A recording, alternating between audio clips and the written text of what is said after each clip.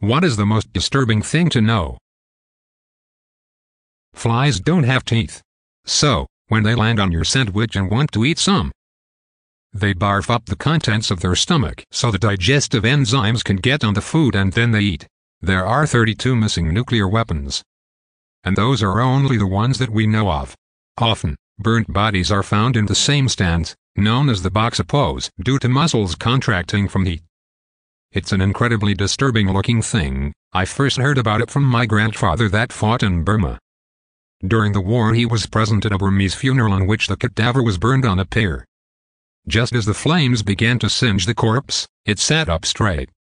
The Burmese, of course, got a good laugh out of the British soldiers collectively shitting themselves, as contractions due to heat during cremation is apparently rather common.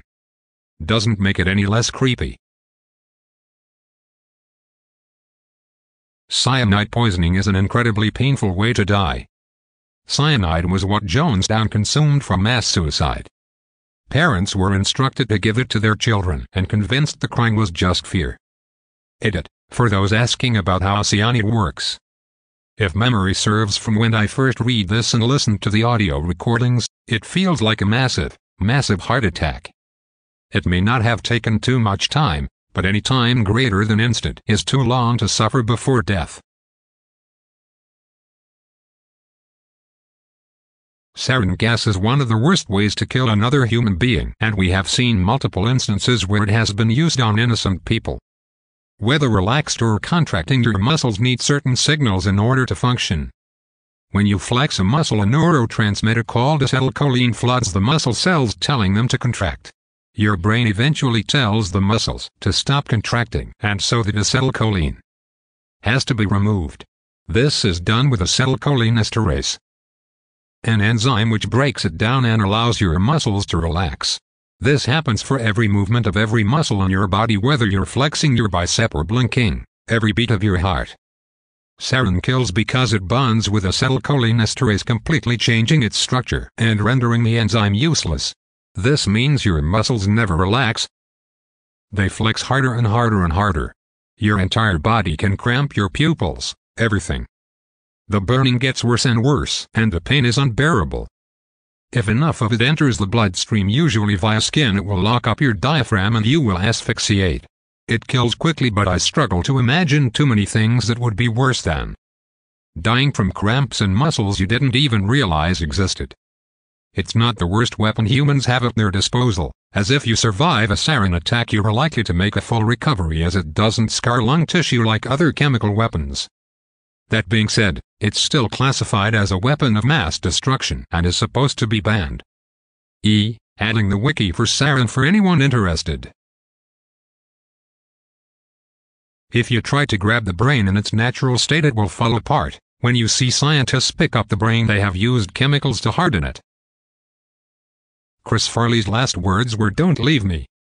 He said it the prostitute he was with, who then stole his watch and took a picture of him dead dying. Polar bears are the only bear species that actively hunt and kill humans for food. There's a rhyme that everyone living where bears live needs to know, and why the rhyme is so important. If it's brown, lie down. Brown or grizzly bears will leave you alone if you play dead. Climbing up a tall tree works with adult brown bears, since they can't climb trees. If it's black, fight back. Black bears will back off when they realize you're more of a threat than they realize, but do not climb a tree to escape. Both cubs and adult black bears can climb trees. If it's white, say good night. Polar bears are not only the largest bears, but they're ambush predators. If one manages to sneak up on you, you're as good as dead. The best you can do to escape is either run and drop your clothes. Fortunately for you, they have very short attention spans, and they'll stop momentarily to sniff at your clothes, because it's not normal for their food to suddenly drop something like that. Or start praying to whatever deity you believe or don't believe in. Edit. This is all advice for if the bear decides to try and eat you. Generally speaking, if you do come across a bear, you never, ever run away. Stand your ground, make yourself look big and be loud. If the bear stands on its hind legs, it's just checking you out. It's curious and has likely never seen a human before. The best option is to back away slowly while maintaining eye contact, still being loud. If the bear decides to charge, use an air horn or bear spray, which will likely cause to run off. I would too if I just got missed. However, as a last resort, use a gun or other weapon if it becomes aggressive or starts mowling. I work as an anesthesiologist.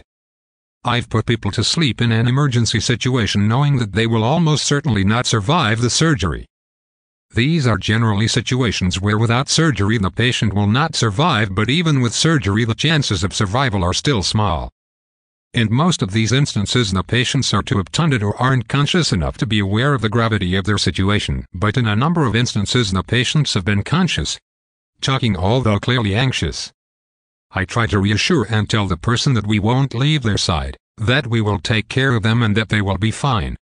It kinda fucks me up a bit to say this to someone, but I always include the last part because I just don't see the point in telling them the truth. I had one guy tell me he felt like he wasn't going to make it. I told him he would make it but knew he wasn't going to. I put him to sleep knowing that the last human face he would see before he died was mine as he stared up at me as I held an oxygen mask over his mouth and nose. I'd consider myself quite a resilient person, but knowing this stuff is a bit of a load to carry around. A dying person's eyes will sometimes go from closed to shooting wide open as they pass. Source: personal observation unfortunately. Edit: to clarify, this happened to my father-in-law and I was present. My heart goes out to everyone else who has lost loved ones. Even though the eyes opening was certainly disturbing, being able to have him die at home as he wished and us being there with him at the end was a positive experience that I've made peace with. Thanks for the awards and it's nice discussing with everyone. Prions. They are proteins that make normal proteins in your brain fold abnormally, causing neurological decay and various prion diseases. Creutzfeldt-Jakob disease is one example. CJD may occur spontaneously, be inherited, or be transmitted by contact with infected tissue, such as during a transplant or from eating contaminated meat. Once this starts, it's 100% fatal. Most often within 1 year, you're dead. No cure. You can kill the prion with several hours of heat at 900 F. This obviously kills the person too.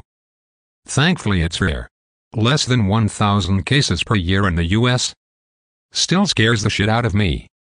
Edit: I've never met anyone who had this, or anyone with a family member that had this. But so many responses here are sharing their experiences. Thank you for your stories, and I'm sorry for your loss.